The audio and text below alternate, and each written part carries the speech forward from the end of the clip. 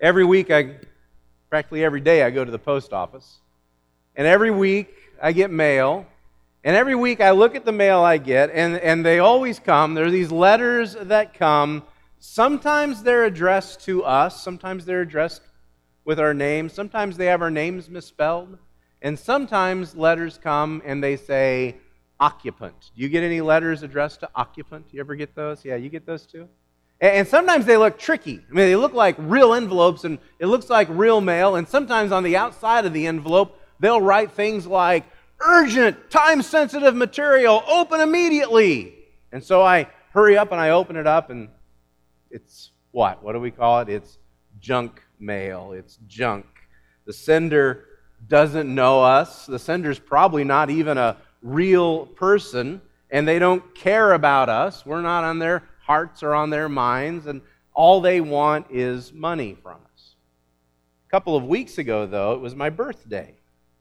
And so the week of my birthday, I went to the same post office that junk mail comes, but for several days in a row, I would open the box, and inside the box I found wonderful surprises, cards from my friends, many of them from you.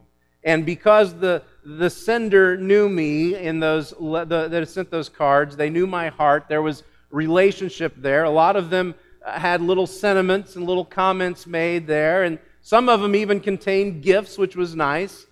But it was very obvious that the senders knew me. They knew my heart. We had a relationship. We have a relationship. And so those letters are not junk.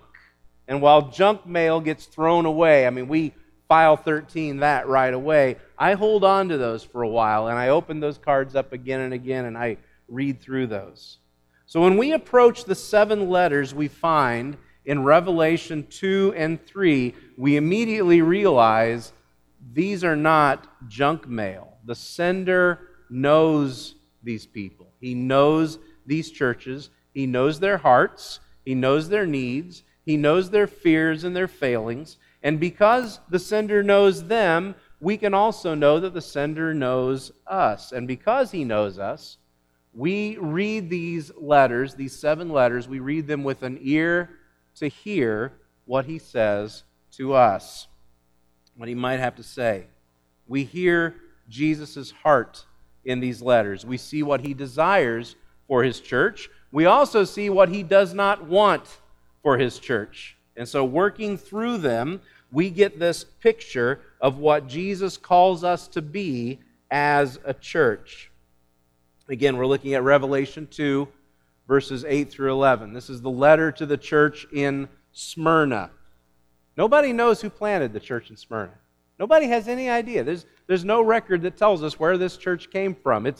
Smyrna itself is about 40 miles north of Ephesus, and it's possible that some Christians from Ephesus took a walk and they went up to Smyrna and they planted a church. We don't know where it came from, but there was a church there in Smyrna. Smyrna was a big city, again, about 40 miles north of Ephesus, about 200,000 people in the city of Smyrna. That's a pretty big city. You know, maybe you were taught like I was. Early on, I was taught that the 7 letters to the 7 churches there in Revelation, that those 7 letters actually stood for 7 different eras of church history. You ever heard that? That the 7 letters stand for 7 different eras of church history? And so I was taught early on, I mean, this was in the back of one of my Bibles. There was a whole page that explained this. And if it was in the Bible, it must have been right. But I was taught that the church began on Pentecost, and we were a lot like the church in Ephesus. We had a lot of good things going on, but early on we forgot our first love. And then we come to the church in Smyrna, and the church in Smyrna represents that age of persecution during the early days when the Romans were persecuting the church. But that the church ages would progress like those 7 letters until finally, right before Christ came, we would all be like the church in Laodicea. We would be fallen away. You ever heard that? I believe that. I taught that for a long time. There's a couple of problems with it. First of all, the big problem is that the Bible never says that. Instead, what the Bible tells us is there were 7 churches in Asia that Jesus wrote these letters to. That's what the Bible tells us. There were 7 letters to 7 churches. Another problem with that belief, though, has been everyone who's ever taught it has believed that they are living in the age of Laodicea. Everyone who's ever taught that has believed that they are living in that last age, the age of Laodicea. And that's kind of a difficulty because we tend to want to be right there at the very end of things. The other problem, though, also is if Smyrna represents the age of oppression and the age of tribulation and the age of persecution, then we've got a problem because there are more Christians being persecuted today than there ever were in those early centuries. 95% of everyone who gets persecuted or martyred for their faith, 95% of all the people today who are martyred for their faith are Christians. There are more Christians being martyred in our day than there have been in all the centuries previously. So somehow we are still stuck in that age of Smyrna. But more to the point, this letter has something to say to us going through struggles. Whether it's the persecution that Christians are facing worldwide, or whether it's just the day in and day out struggles that you and I experience and the difficulties that we experience. He who has an ear to hear, let him hear what this letter says. Beginning in verse 8, "And to the angel of the church in Smyrna write the words of the first and the last, who died and came to life. I know your tribulation and your poverty, but you are rich, and the slander of those who say they are Jews and are not, but are a synagogue of Satan. Do not fear what you are about to suffer. Behold, the devil is about to throw some of you into prison, that you may be tested, and for 10 days you will have tribulation. Be faithful unto death, and I will give you the crown of life. He who has an ear, let him hear what the Spirit says to the churches. To the one who conquers will not be hurt by the second death." I think the first thing that Jesus is trying to get across to this church is something that we need to understand for ourselves, and that is this: do not confuse suffering with punishment. Do not confuse suffering with punishment. Now, this letter to the church in Smyrna is very unique in some interesting ways. One of the ways that this letter is unique is there's no rebuke. There's no rebuke for this letter. Do you remember last week we looked at Ephesus?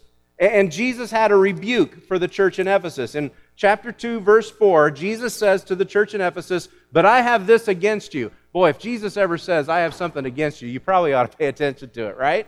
If Jesus says, Jesus is your friend, what a friend we have in Jesus, for God so loved the world, but then he says, "But I got this against you." Whoa, pay attention, listen up, what's he got to say? And he says, "I have this against you, that you have abandoned the love you had at first." That was their rebuke. Smyrna has no rebuke. Jesus has nothing against them, and that is wonderful. There's only 2 churches in these 7 that Jesus has no rebuke for. Smyrna is one of them. But look what he does say about them. He says in verse 9, "I know your tribulation and your poverty, but you are rich, and the slander of those who say that they are Jews and are not, but are a synagogue of Satan." They were going through difficult times. They were going through tribulation. They were struggling, and it would be very easy for them to think of their suffering as a rebuke from God, that their suffering was punishment from God, that their suffering was judgment from God. We do that.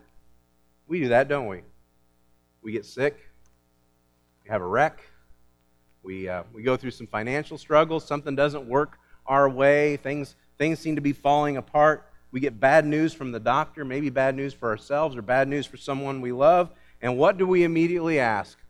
What did I do to deserve this? We immediately think, God has it out for me. I have ticked God off somehow. I missed church 1 too many Sundays. I didn't put enough money in the generous bucket. That's why I'm going through this. Or God heard me say that word in front of the kids last week, What is it? I've done something to make God mad. And so we try to find reason for our suffering, and in our search for reason, we come up with punishment. I must have done something wrong. I must be a bad person, and I deserve this. And so it's important for us to see what Jesus tells this church that is suffering. He says in verse 9, I know your tribulation and your poverty, but you are rich, and the slander of those who say they are Jews but are not, but are a synagogue of Satan. First of all, I want to remind you, he uses those words again. I know. Every letter he's going to say, I know. It is intimate language. He knows intimately who they are. He knows their pain. And he points to three types of suffering here. He says, first of all, you've got tribulations. And those are horrible, horrible sufferings. I mean, the worst things that could happen, tribulations. Some of your Bibles say afflictions. It's the same word he uses again in verse 10. He also points to their poverty. They are probably poor because of their faith in Christ. Because Smyrna was a center of pagan worship. They had a big temple there to worship the emperor. I've told you last week about emperor worship. That was a big deal. And if you did not participate in pagan worship, you and I in Smyrna, we would be considered atheists because we didn't participate in the things that they did. We didn't worship the way they did. We'd be called atheists, and we would be attacked for that, and our property would be taken away from us, and our possessions would be taken away from us. In addition to that, if you were a tradesman, if you were a carpenter or a craftsman, or you had some skill and you were trying to practice your trade, you would be expected to be a part of the trade guild. And as a member of the trade guild, you would have to worship the false gods of that trade guild. And if you didn't, your business would be blackballed. No one would come to your business because you were not a part of that trade guild. So yes, they are probably poor. He also points to slander as part of their suffering. Slander. People were saying false things about them. By the way, not to get off the topic, but anytime this comes up in the Bible, I like to remind you of it. Did you notice where slander comes from here? He says of their slander, he says there in verse 9, slander of those who say they are Jews but are not, but are a synagogue of Satan. Do you notice where slander comes from? It comes from the devil. It comes from Satan. Devil, the word devil means slanderer. It means accuser. Jesus calls the devil the father of lies. And I will remind you again, for no particular reason at all, but when you slander someone, when you speak ill of someone, when you gossip about someone, when you talk bad about someone, whose work are you doing? Slander is never associated with God. It is never associated with Christ. It is never associated with the Holy Spirit. Instead, it is always associated with Satan. That's a freebie. Now, back to our regularly scheduled meeting. What Jesus is confirming for them, and what he's confirming for us, is that pain is not punishment.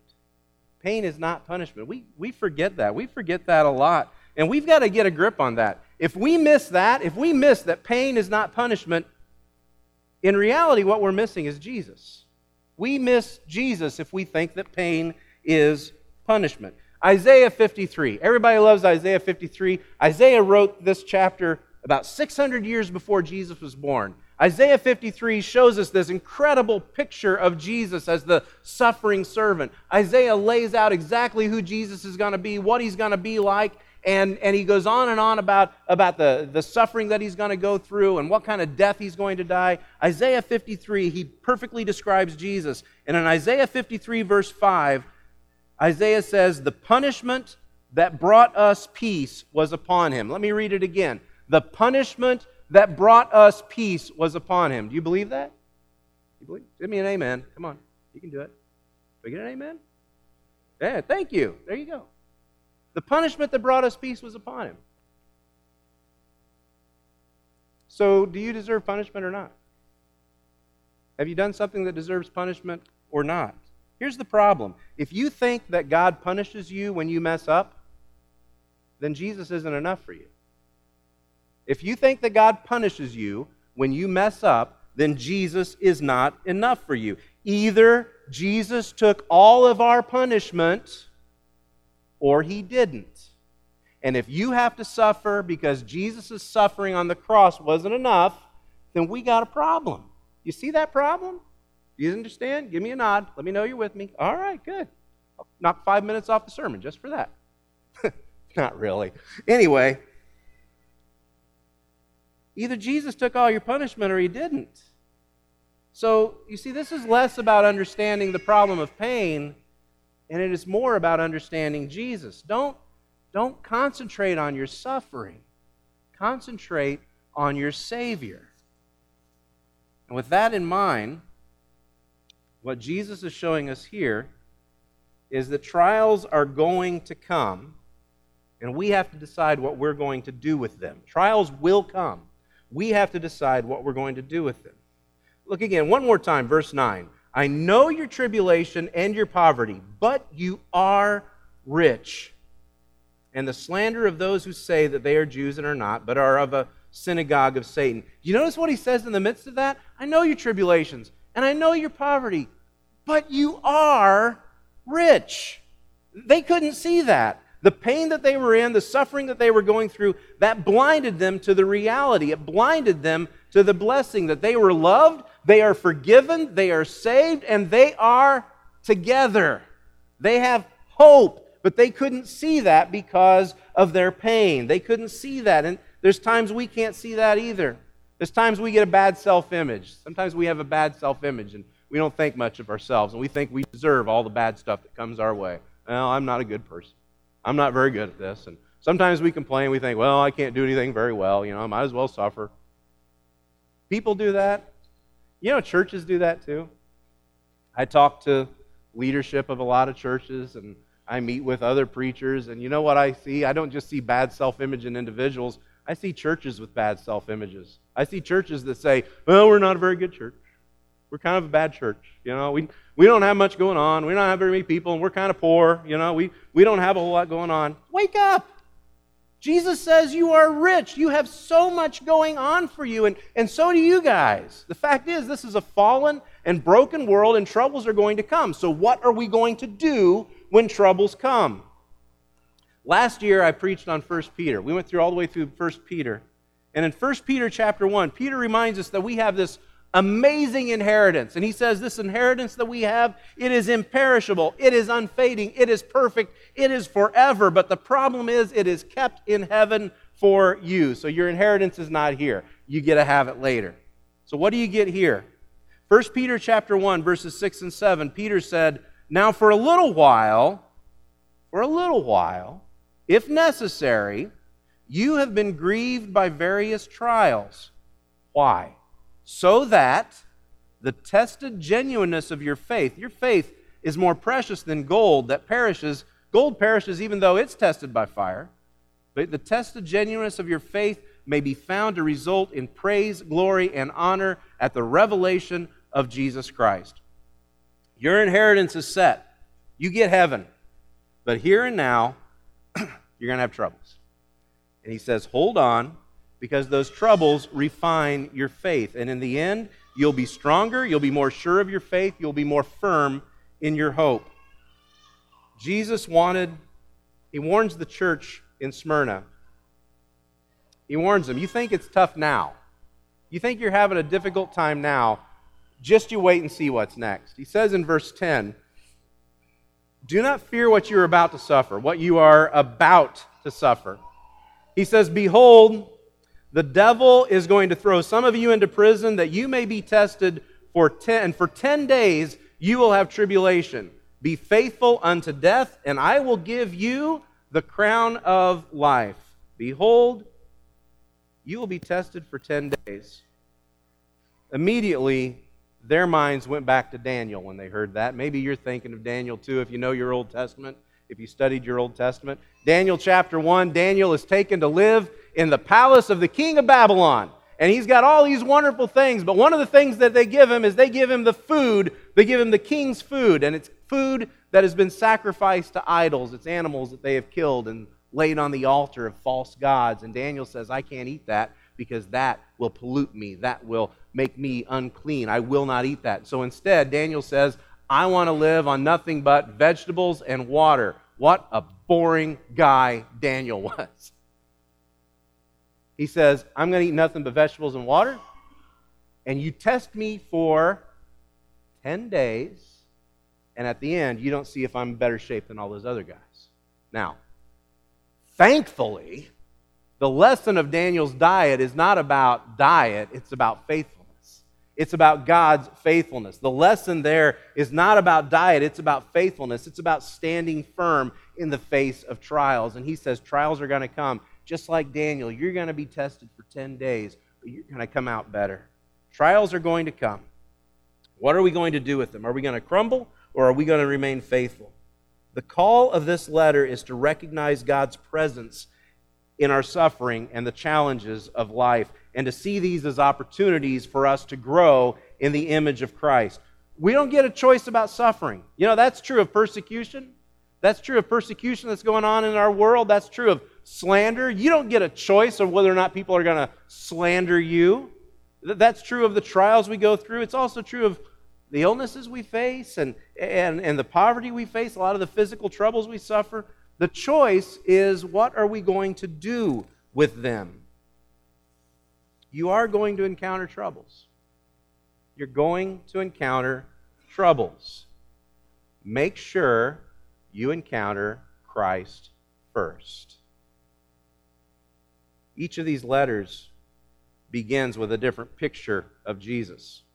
Every one of them describes Jesus in a different way. By the way, every one of those descriptions comes from chapter 1. There's an amazing consistency to how this is written. But each letter begins with a picture of Jesus that is personal and specific to that church. Ephesus, you remember Ephesus? The picture of Jesus was he who holds the 7 stars in his right hand. And there in Ephesus, the emperor had struck a coin. He had minted a coin in Ephesus with an image of his son holding 7 stars in his right hand. And Jesus says, no, that's the false one. I'm the real one. I got the 7 stars in my right hand. That was the image we used it was used for Ephesus. So we come to Smyrna, and how does Jesus describe himself to Smyrna? He says, the words of the first and the last, who died and came to life. Smyrna was a big city, 200,000 people. But there had been a time in their history when they almost died. It became a ghost town. The town dried up and people moved out and people went away, and Smyrna had almost died. But they rose again. The city identified itself with the phoenix. Remember the story of the phoenix? Not Arizona, the old one. You know, the bird that comes up out of the ashes, the bird that rises up out of the fire. That's how they saw themselves. And so when Jesus addresses them, he says, I know what it's like to die. I know what it's like to suffer, but I also know the glory that comes afterwards. You're suffering now, but know the glory that comes afterwards. He knows your pain. He knows your hearts. And so you can trust him. You can trust his call for you. There are 2 commands found in this letter. Both of them are found in verse 10. Both commands are written in what is called present imperative, Nancy. And in present imperative, let me give you just a little bit of a grammar lesson. Here's how you read a present imperative. Every time the need comes for you to do this, do it. There's never going to be a time when you change the command. Every time the need arises to do it, do it. That's how you handle a present imperative. 2 of them are found in verse 10. First of all, do not fear what you're about to suffer. Behold, the devil is about to throw some of you into prison that you may be tested, and for 10 days you will have tribulation. Be faithful unto death, and I will give you the crown of life. The first command, do not fear what you are about to suffer. Actually, the way it's written, it actually says, stop being afraid. He knows their hearts. He knows that they are already afraid and things are about to get worse. So he says, stop being afraid. The other command is, be faithful unto death. Now you realize he's just warned them that some of them are going to prison. What you need to understand is that prison in their culture is not like prison in our culture. Prison in their culture was not like prison in our culture. Prison in our culture is punitive. You know what punitive means? It means it's punishment. That means if you do the crime, you have to do the time. See, you guys got this down. You know. If you do the crime, you do the time.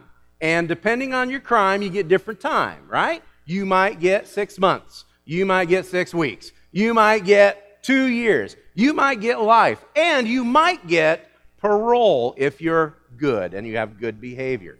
That's not how prison worked back then. Instead, prison is where you were held until your trial. And then, prison is where you were held until your execution. So, to say that they are going to prison is not to say, you're going to get 3 hots and a cot, don't worry, everything's going to be fine. No, he's saying some of you are going to die. Some of you are going to have to be faithful unto death. Prisons or not, trials or tribulation or not, these don't change the call. The call is every time you need this, you do this. You be faithful. You do not fear. And you take that as far as it has to go. So what's that look like for you and me? What's that look like today? What's that look like where we live? What's that look like in our lives and with our own trials? What does do not fear look like for us?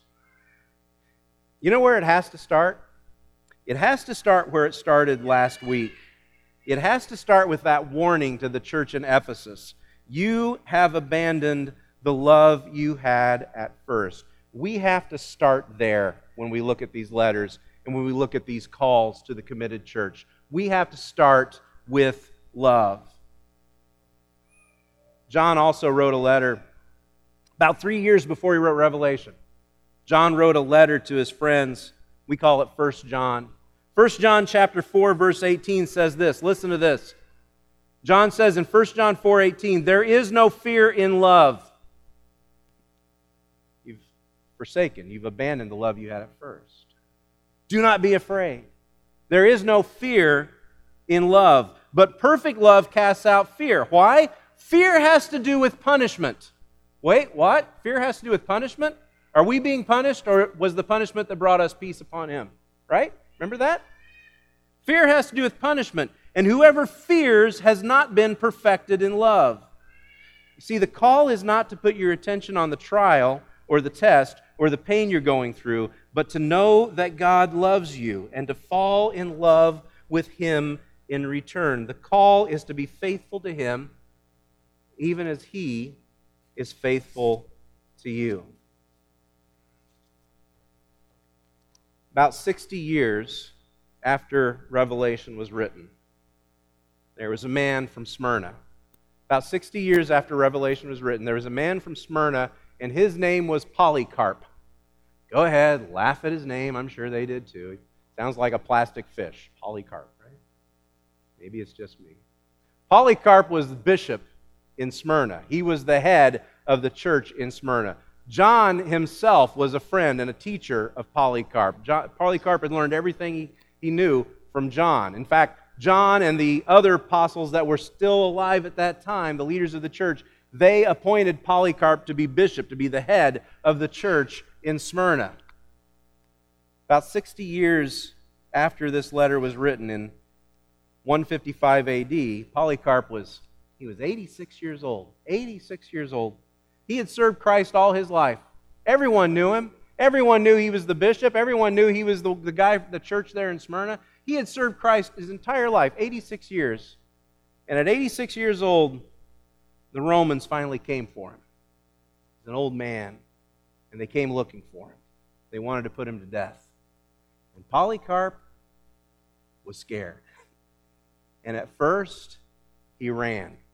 He left his home, and he went and hid in another house there in Smyrna. He went and hid. And at first, he was fine, but the Romans found a couple of the young men from the church there in Smyrna, and they tortured those young men until they told him where Polycarp was.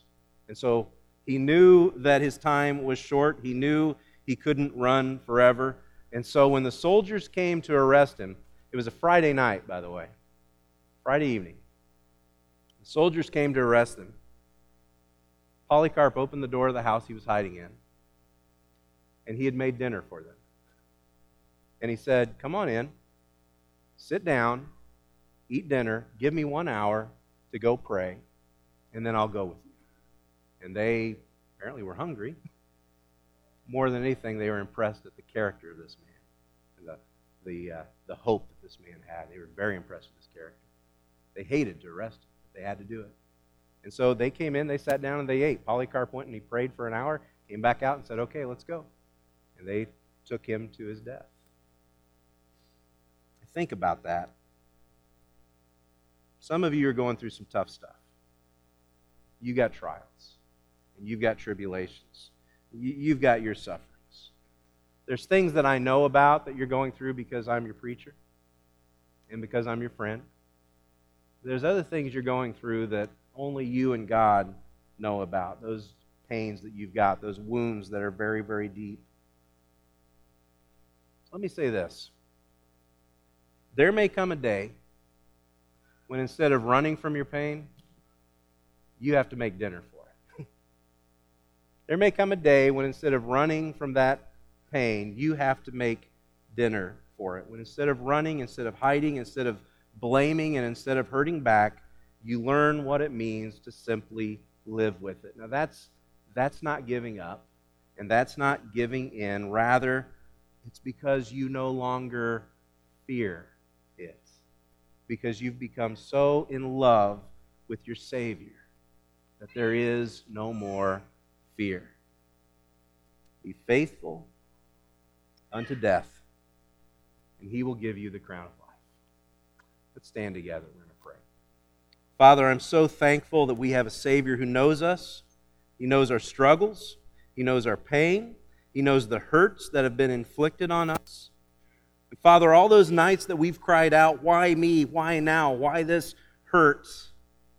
We realize that those nights we put our attention on ourselves and on our pain and not on our Savior, not on the one who knows us.